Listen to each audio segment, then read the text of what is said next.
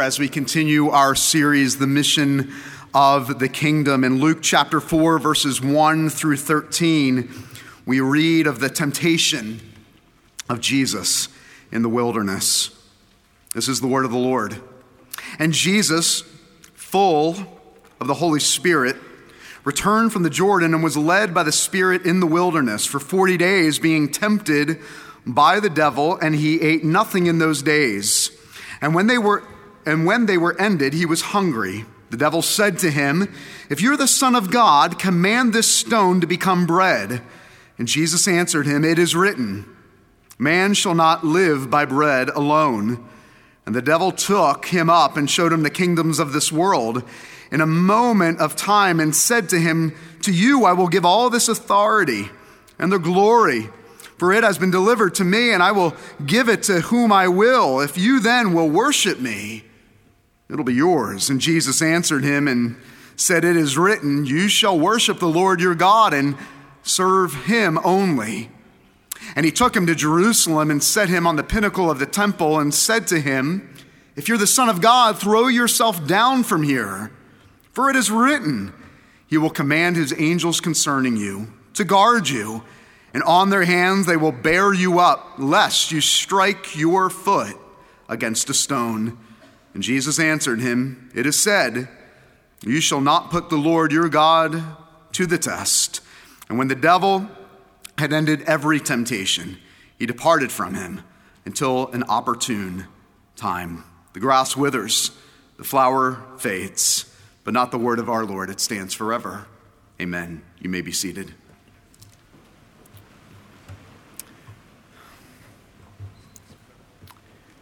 The question we often ask ourselves, whether we're facing big trials or small ones, is how do I survive?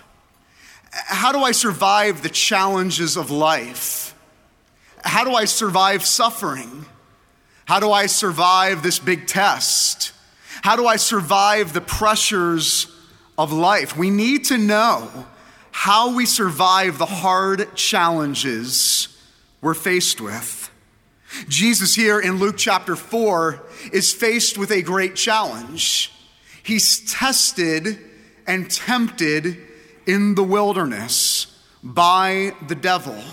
And it is through the temptation and the accusations that the devil makes and the way he assaults Jesus Christ that gives us the answer for how we are to survive the hardships and the challenges, the temptations and trials and tests of this world. How do we handle what life throws at us? And how in the world can you and I survive? The first thing that I want to pull out of this passage this morning in Luke chapter 4 is that we see here in Luke chapter 4 the real battle. The real battle at hand that Jesus is facing. We're told that it's the devil. It's the devil that is tempting and accusing and putting pressure on Jesus Christ. And now you might say to yourself, wait, the devil? You actually believe in a devil?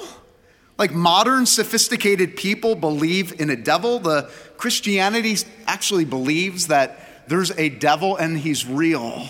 Listen to me. It is so dangerous if you live your life without having a biblical worldview of evil and the reality of the devil. In Luke chapter 4, we are told that this is not some modern natural dilemma that Jesus is facing in the desert, in the wilderness. But we are told from the beginning here in Luke chapter 4 that the battle is a spiritual one. And if you mistake the battles of this life and the battles of this world for merely natural kind of explanations for why bad things happen, if we want to have natural explanations for the reality of evil in this world, you will never truly come up with the right solution for how to engage in the battles of life. You see, the secular view has always been that evil needs a natural explanation. But the problem is a natural explanation for the reality of evil only leads to natural solutions. And that's what humanity has been trying to do for thousands of years. We deal with it through social enlightenment, education, legislation, economic reform. Oppression, socialism, and communism must be the answer. Oppression, critical theory. And for thousands of years, we have been trying to answer away the reality of evil by saying these are just natural phenomenons. Therefore, we're left with natural solutions. And I ask you, is the world any better because of it?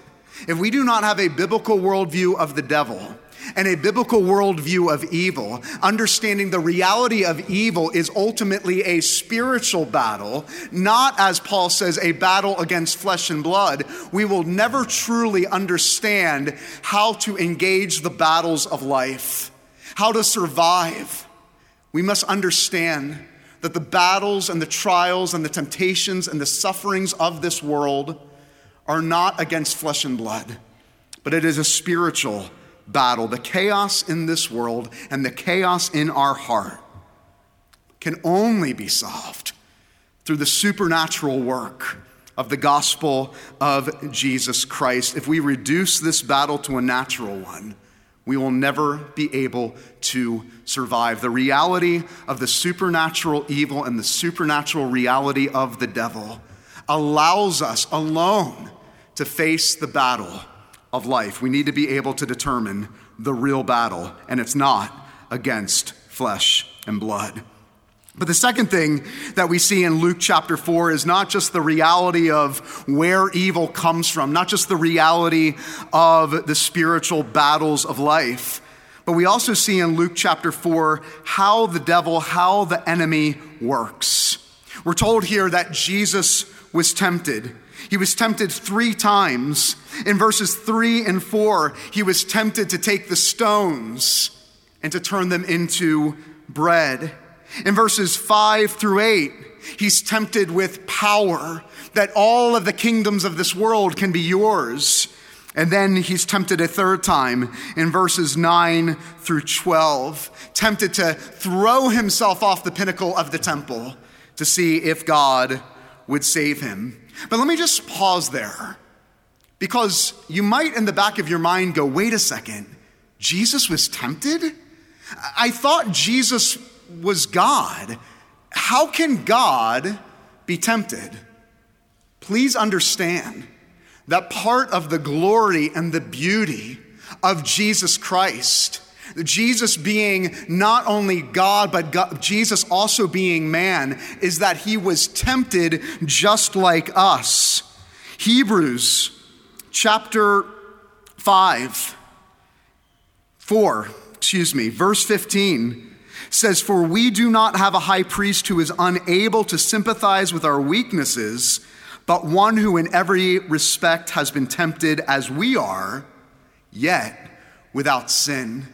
You see, the beauty and the glory of Jesus in the incarnation is not that he had the appearance of man, but that he actually was a man, that he is a human being. He is not only the Son of God, but he is the Son of man. And our only hope in this life is that we can go through trials and tribulations knowing this as the children of God, that there's nothing in our lives that Jesus has not experienced.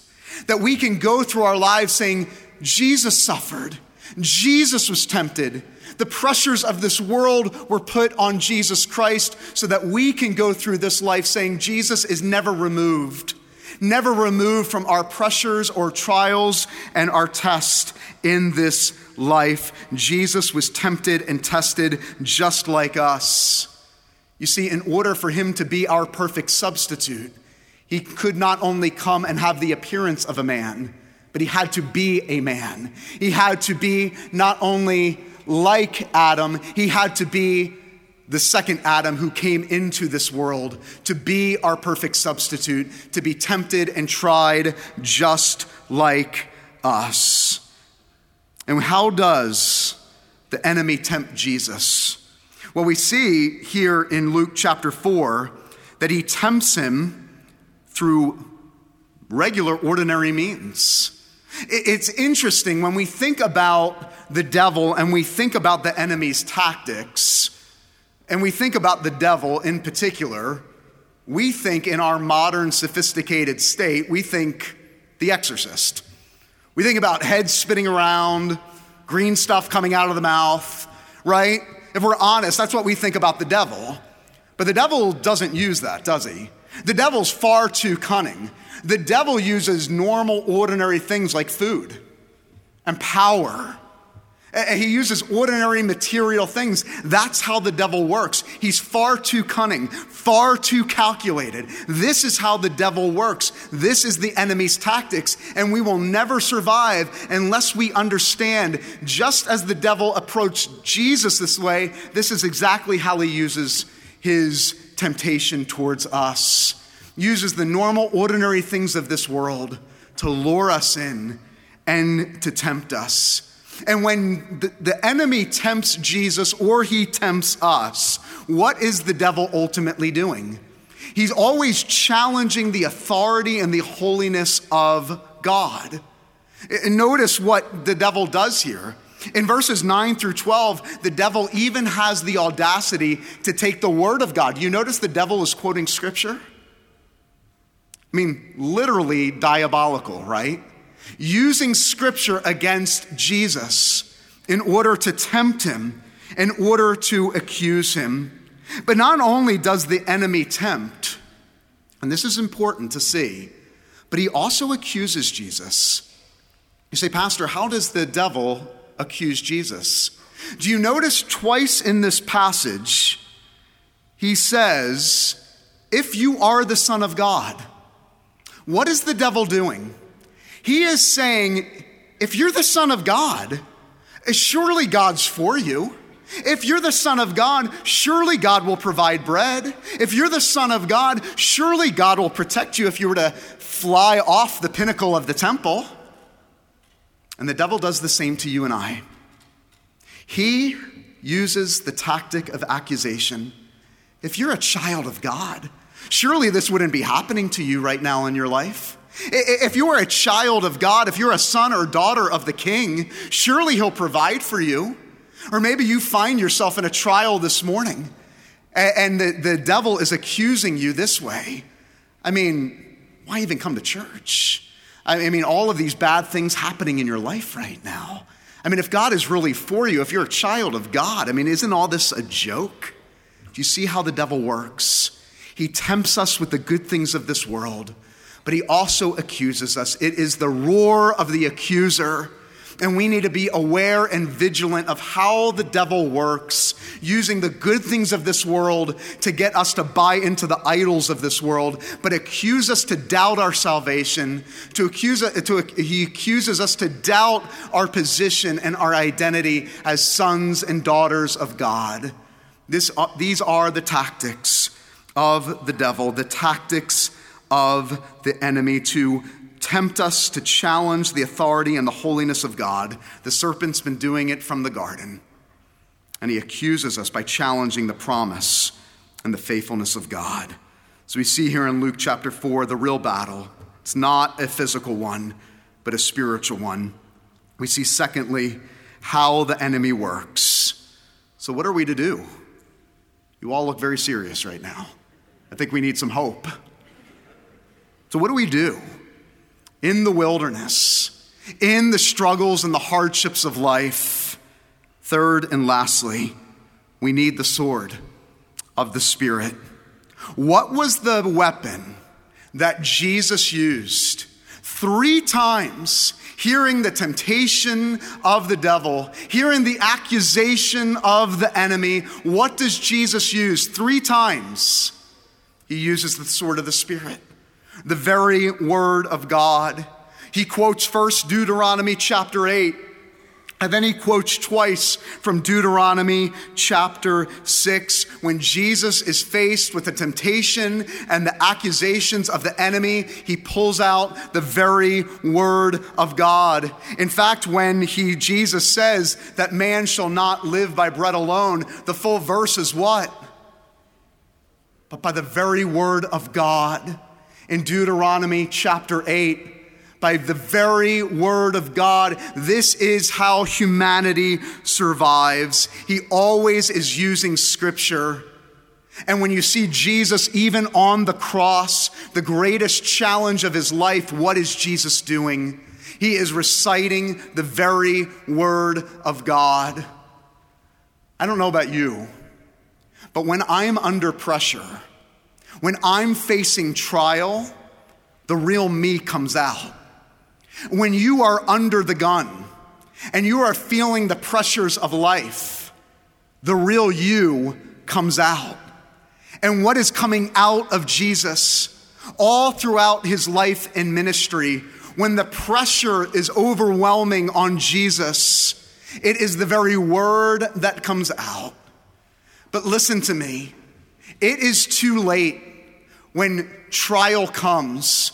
When temptation comes into your life, it is too late to build a strategy, to build a habit of understanding the Word of God. This requires years of meditation and habits and disciplines of learning and being exposed and meditating and memorizing the Word of God, so that when trial does come into your life, the Word of God comes out. But what was so powerful about the Word of God? Why did the Word of God, why was it used to fight off the enemy here in the wilderness? You see, it was not only the means of the Word of God, but it was the message of the Word of God. You see, every time Jesus countered the temptation and the tactics of the enemy, Jesus was submitting himself perfectly to the Father. The devil knew this: if I can somehow tempt and despair Jesus, he won't go to the cross. The devil knew that every time Jesus obeyed the Father, it got him closer to the cross of Jesus Christ. And where did Jesus face the greatest temptation of all? In the Garden of Gethsemane, on that dark night. You can hear it in the words of Jesus when he says, "Father, let this cup pass from me. God, I don't want the cup of wrath. I don't want the cup of judgment." You see, even in the garden, he is faced with the trial and the temptation to let the cup pass from him, and the devil knew it. The devil said, "I'll give you the kingdom if it means not going to the cross." You see, the Word of God has power because it's the story of a Savior who was fully obedient to the Father, who fully fulfilled the law of God on your behalf and my behalf, and even submitted to the will of the Father to die on the cross and to take the cup of wrath for you and for me. That is what we celebrate today. Not just a historical moment in place and time, but we celebrate the rediscovery of the good news of Jesus Christ, that he took the cup of wrath on our behalf so that you and I could live forever. This is the hope of the church. This is our only hope in life and in death, that Jesus never cowered so that we could live with the hope of the gospel.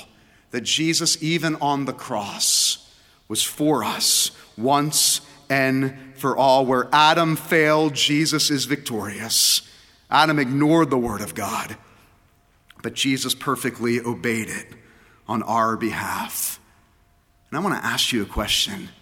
If Jesus couldn't survive without the Word of God, what in the world makes you think you can?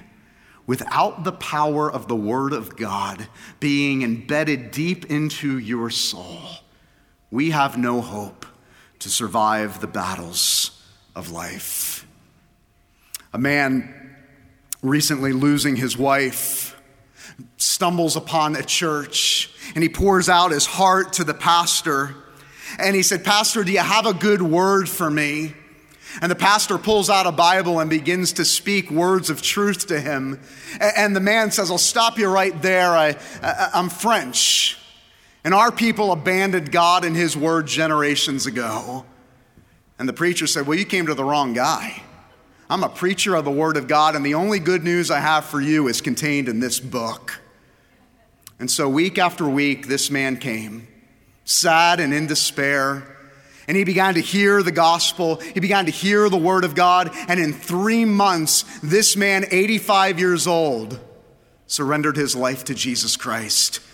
He said, "I lost my wife, but through the word of God, I found Jesus Christ." It has the power to take the most cynical, wayward, stubborn people, to transform them into sons and daughters of the King. There are some people here this morning and some people watching at home that are dying. You are dying on the outside and you are dying on the inside. And the only good news I have for you this morning is the person of Jesus Christ, who we have come to worship and celebrate. So would you surrender your life to him this morning?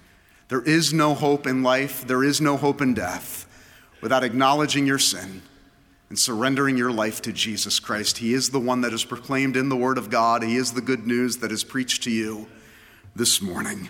It's the message that changed a man by the name of Martin Luther. It changed the church. It changed the world, but has the power to change your life this morning. And I pray that today, by God's grace and for his glory, that Reformation Sunday would not just be a moment in time that we remember a significant event in history, but it would remind us of the need yet again for another revival and another Reformation by God's grace, so that we would be able to say that God is on the move, and may it begin right here.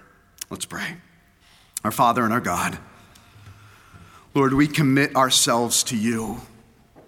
That, Lord, in the battles and in the struggles of life, and when we hear the temptation of the enemy and we hear the accuser roar, that we would look to Jesus for strength.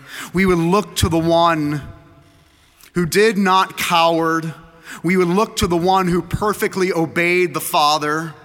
We would look to the one, the Son of God and the Son of Man, who perfectly stood in our place, fulfilling the law, even to the point of death, so that we could live forever.